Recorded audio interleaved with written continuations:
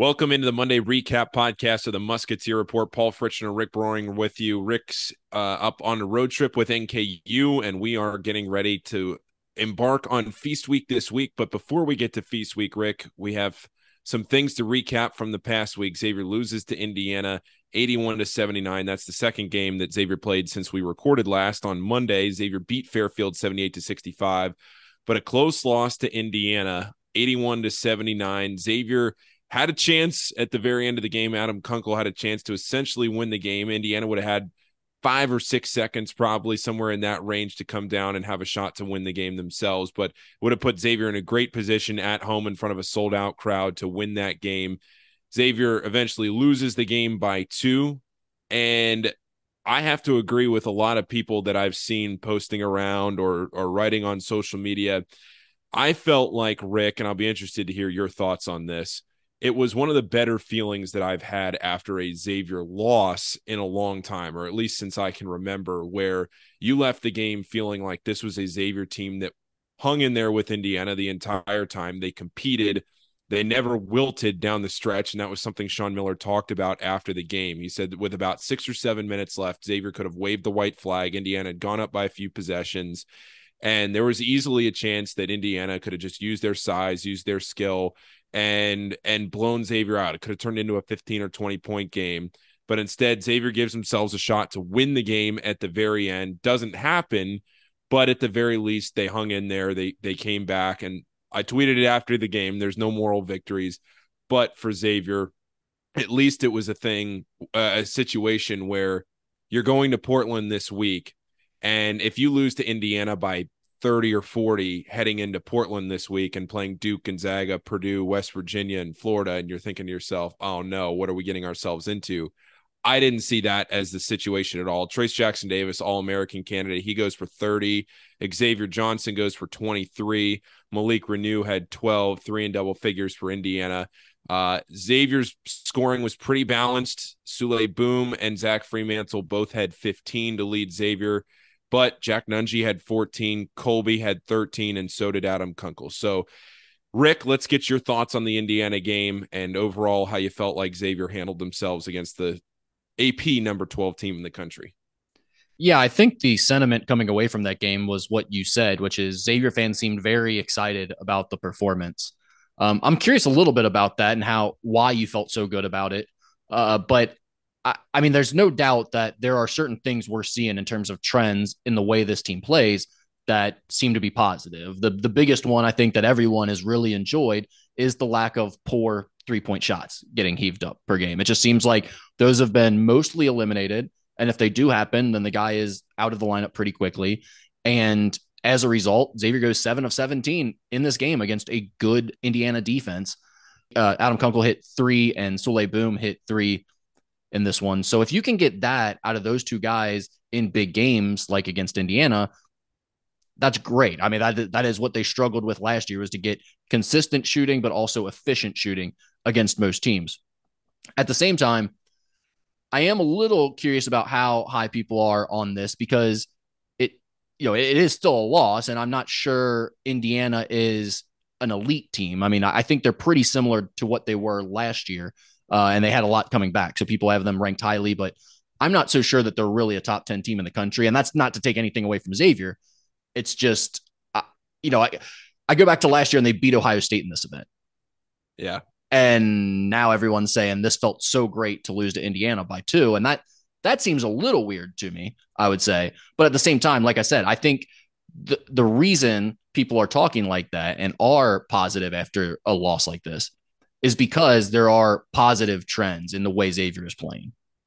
Now, I did think, to your point, it was interesting hearing Sean after the game in the post-game press conference say that if Adam Kunkel had made that layup at the very end of the game, that doesn't change the fact that Xavier still had a lot of defensive issues in this game, especially in the second half. He talked a lot about how frustrated he was with the first 4 minutes of the second half and how much Xavier was fouling in that. And whether the officiating was good or bad, you can have your own opinion of that.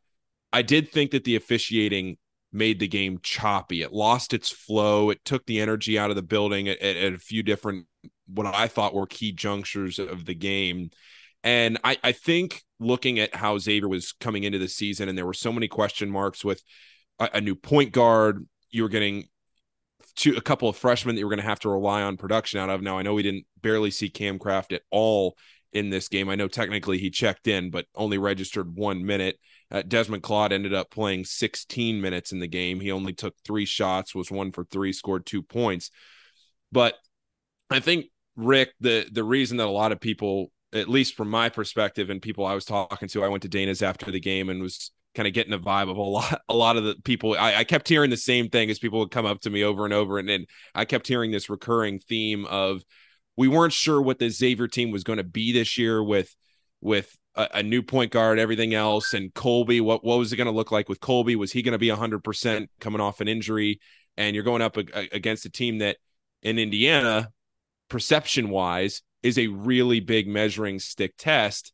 And you hung with them. Yeah, you lost. Yes, there's no moral victories, but at least you didn't get blown out and embarrassed before a really, really important stretch of games in Portland. You come back, you play 1 bye game, and then West Virginia in the shootout. This is a huge, huge juncture of the season early on to prove yourself. And it would have felt a lot better if that shot for Xavier fans had fallen. But at the same time, I go back to what Sean said. That doesn't mask necessarily the issues that Xavier had in the second half of that game defensively, when a lot of guys, a lot of those Indiana shots, they were just getting whatever they wanted at different times. It is just weird for me to hear Xavier fans be so excited to compete and so excited to lose a game and say, oh, it's great to keep it close against a team like Indiana. That to me isn't really like who Xavier's been and what Xavier's fan base has been. So I'm just a little curious by some of the comments after this game. But again, I totally understand why people are excited about the direction of the program under Sean Miller. I just, for this specific team in this season, I'm a little curious about some of the reactions that I've seen. You talked about the issues that they had on defense and how, tying the game up or winning it wouldn't have really masked those. And I think that's probably the biggest concern you take away from this game is, look, Trayce Jackson-Davis is an All-American. You knew that. But to let him get 30 points on 13 of 16 shooting, that's not going to cut it. And again, I know he's 245 pounds with almost no body fat, and that's not an easy matchup for anybody because he finishes almost everything around the basket. But you've got to make him work harder. And I think that's a little bit concerning for Xavier, considering their strength is their front court. Jack Nunge and Zach Freemantle. It's nice that they were able to combine for 29 points, but when you give up 30 to the center on the other team, that's not going to get it done. And the other player that I was really impressed by, but I think it kind of showed you some of the issues Xavier has defensively, is Xavier Johnson, the point guard for IU. He had 23 points and he was 7 of 8 from the field, with also 7 of 10 at the free throw line. So these guys were so efficient. Those two, Xavier Johnson and Trayce Jackson-Davis, run a lot of high ball screen, pick and roll type stuff. Xavier knew it was coming. I just think defensively, they really have some weak links this year, and that's going to be a constant thing that they're going to have to battle. What were some of those things, Rick, that you saw as the game played out? You were there, and we were talking about it after the game, where in the second half, they didn't really come out as well as Sean would have liked Xavier to come out in the second half, making those adjustments out of the halftime break.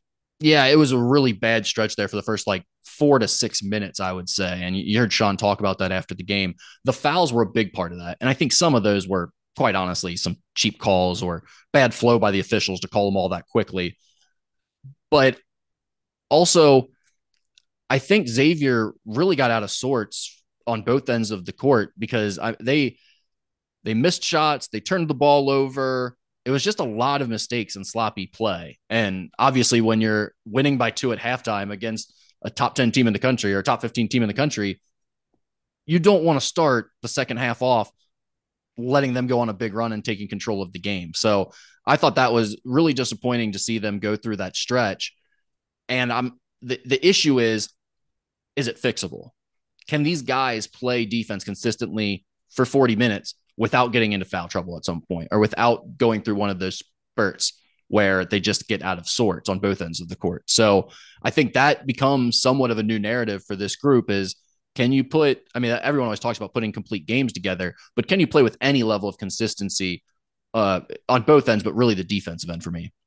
Yeah, no doubt. And you look at Xavier's shot selection, they took 47 shots in this game inside the arc, and 24 of those 47 shots, so over half of them, came from Zach Freemantle and Jack Nunge.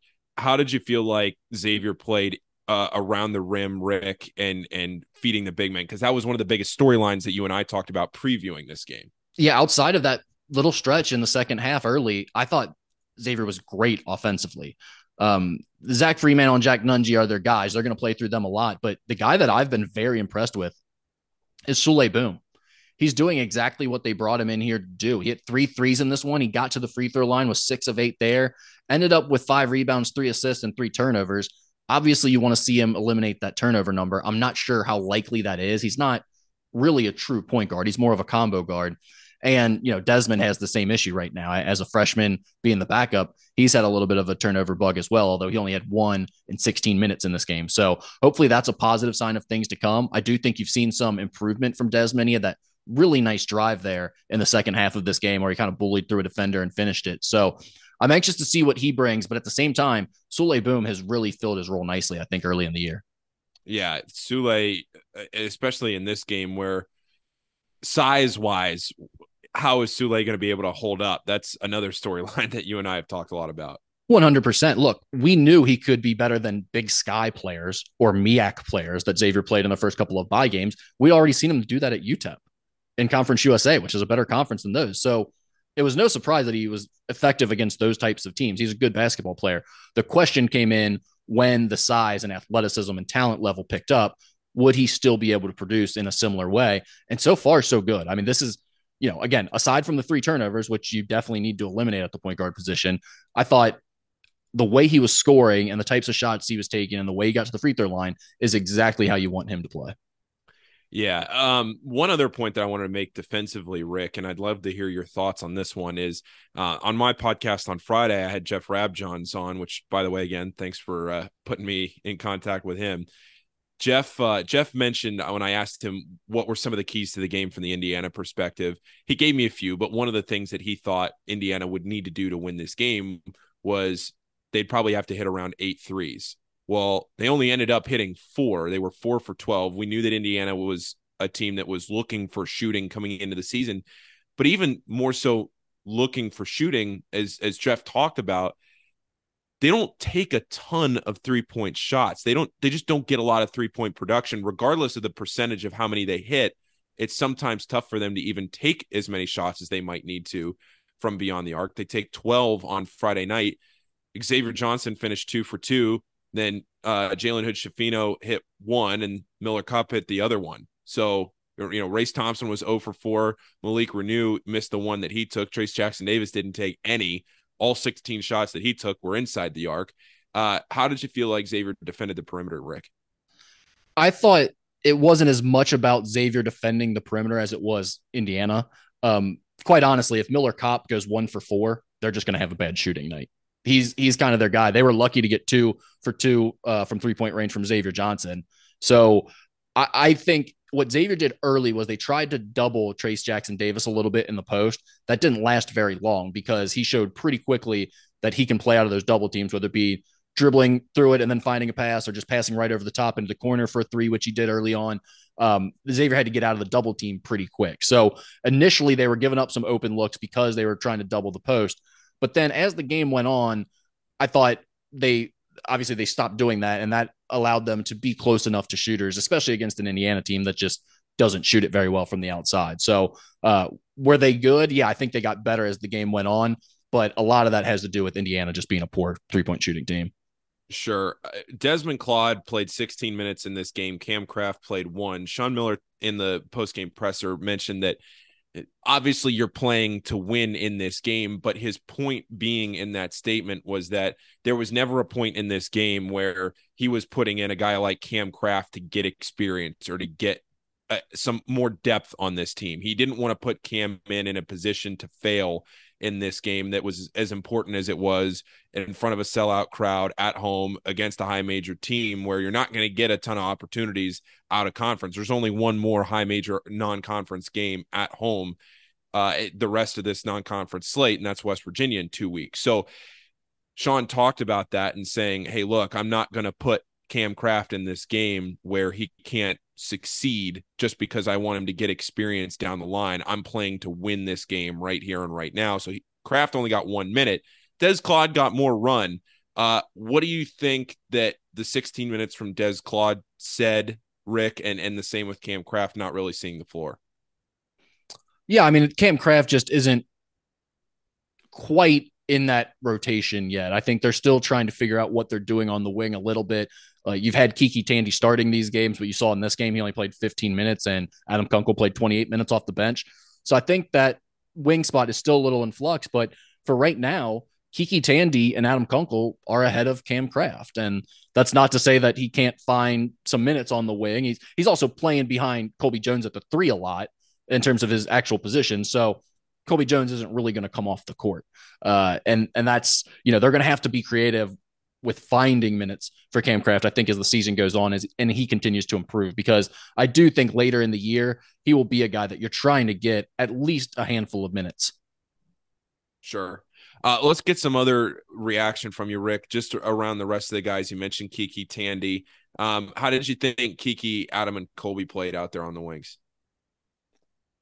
Yeah, I thought, Kiki Tandy obviously gave them a couple of buckets in this one. He finished with 7 points in his 15 minutes. I thought he was okay, but there's always some issues defensively with him. With Colby, the big story for him, obviously he was injured in this game and he wasn't at his best, but I do have to think if he was if he was not fouled out of the game in those final possessions, he probably would have been the one to get that ball in a situation that Adam had it in, with a chance going to the rim to score. And nothing against Adam. Adam played a really good game and he's capable of making those types of shots. We've seen it before, but I think I would probably rather have Colby Jones in that situation. So I think he probably got a little tired and that led to some fouls. And then he also got a cheap 1 or 2 called on him. And it was just unfortunate for Xavier that he fouled out with about 2 minutes to play. Because if he was still on the floor, I'm not saying the game ends up in a different manner, but I think there's a much better chance. Just to wrap up the Indiana game here, Rick, before we move on to PK85, what did you feel like the end of the game scenario was in your mind? How did you feel like that played out? Souley Boum goes down to the floor, and he was definitely trying to call a timeout. And for Xavier, that was a good thing that the refs didn't grant the timeout because they didn't have any left. That would have been a technical foul. I saw some people saying that maybe he was looking to draw a foul and that was why he fell all the way down. I don't know how you saw it. I haven't seen a replay of it yet besides my one angle on it from the other baseline.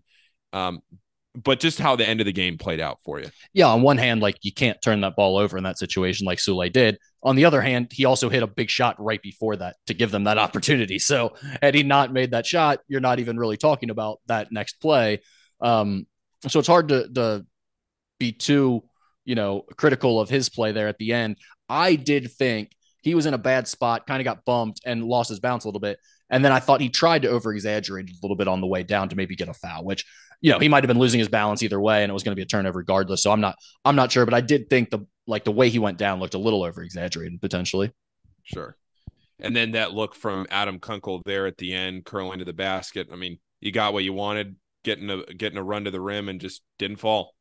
Yeah, I mean, pretty good look. He was extended out there on the left side with the right hand, trying to flip it in there, and just didn't quite have enough touch. It was a little hard and a little long. So, yeah. Like you said, it was a great look. It's what you hope to get in an end of game situation. It might have been nicer to have Colby out there and potentially give the ball to him, but who knows? There's a possibility Kunkel still would have gotten it.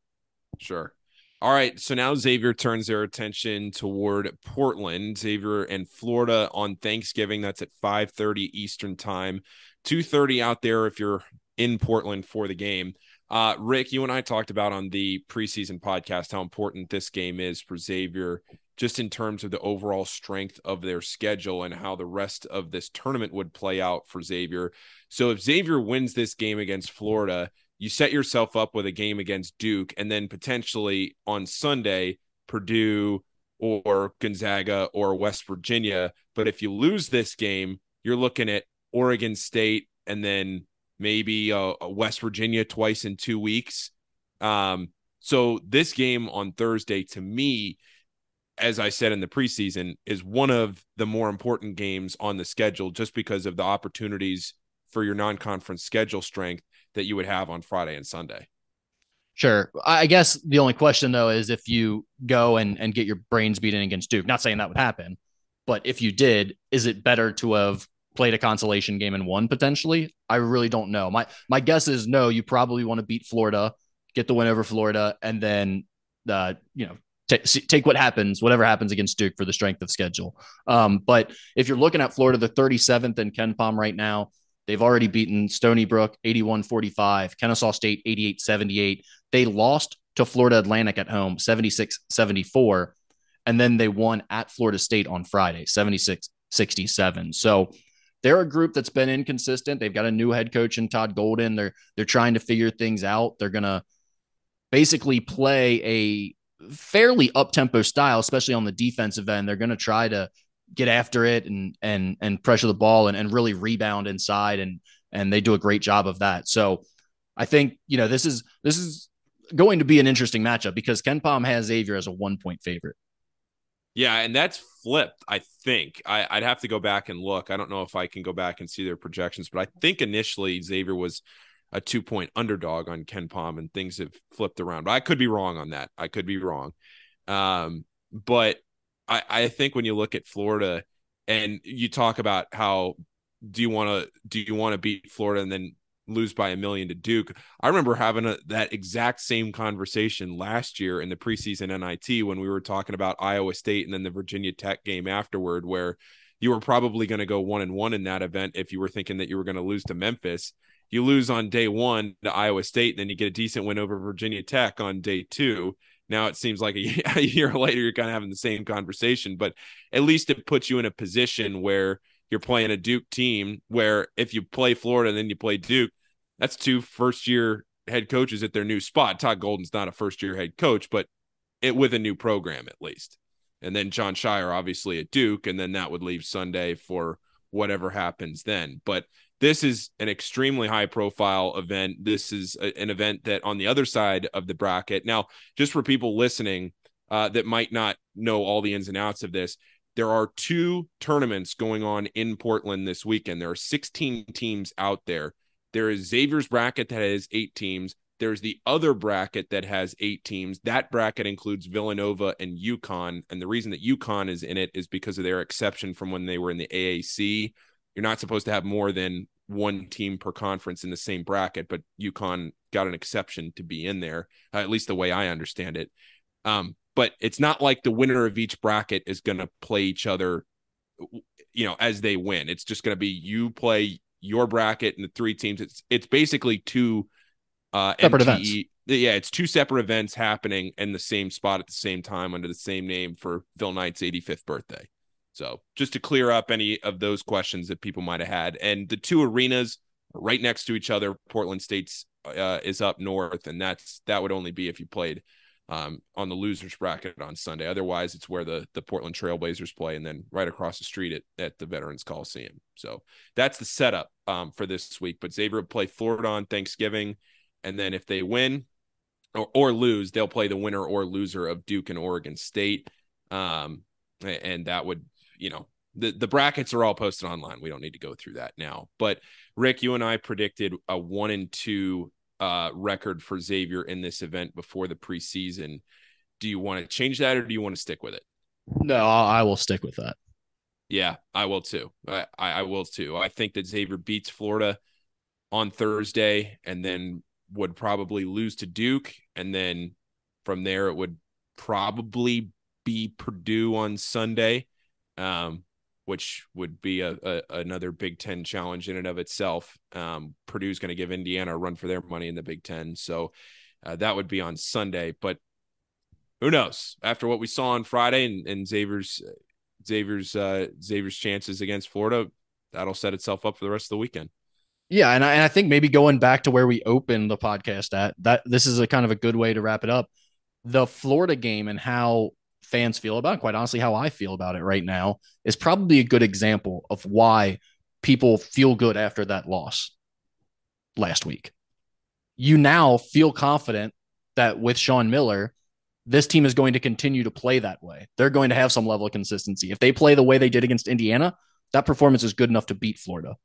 And I think that's where the difference is, and where that warm and fuzzy feeling about where this team is headed comes from. It's because there's an understanding of the way this team is going to show up on each and every night. And I'm anxious to see what they do in this tournament, because I think it's a good opportunity for them to really prove something. But at the same time, it's just nice to get a good test for them and find out where they're really at. Yeah, no doubt. Well, Rick, anything else from you before we sign off here for the week? I think that's it for me. All right. Well, Rick, enjoy down there. I know you're down there in Florida for NKU's MTE this week, so enjoy down there in Florida. And we'll be back next week, next Monday night. We'll be back to our regular schedule as everything's going forward. Just had to record this one tonight because of Rick's travel schedule. So we'll see you all back next week, next Monday. I will be in Portland. I don't think I mentioned that last week. I will be in Portland this week, covering Xavier, Villanova, and UConn for the Big East. So if you're out there, love to say hey. And if not, then have a great Thanksgiving. Enjoy your week. Yep. Follow Paul's coverage on Twitter from Portland, and also subscribe to his podcast, Rebound Rundown. It is a great daily recap and preview of what's ahead for the day in college basketball. You'll really enjoy it. Thanks, Rick. I appreciate it. And we'll see you right back here next week.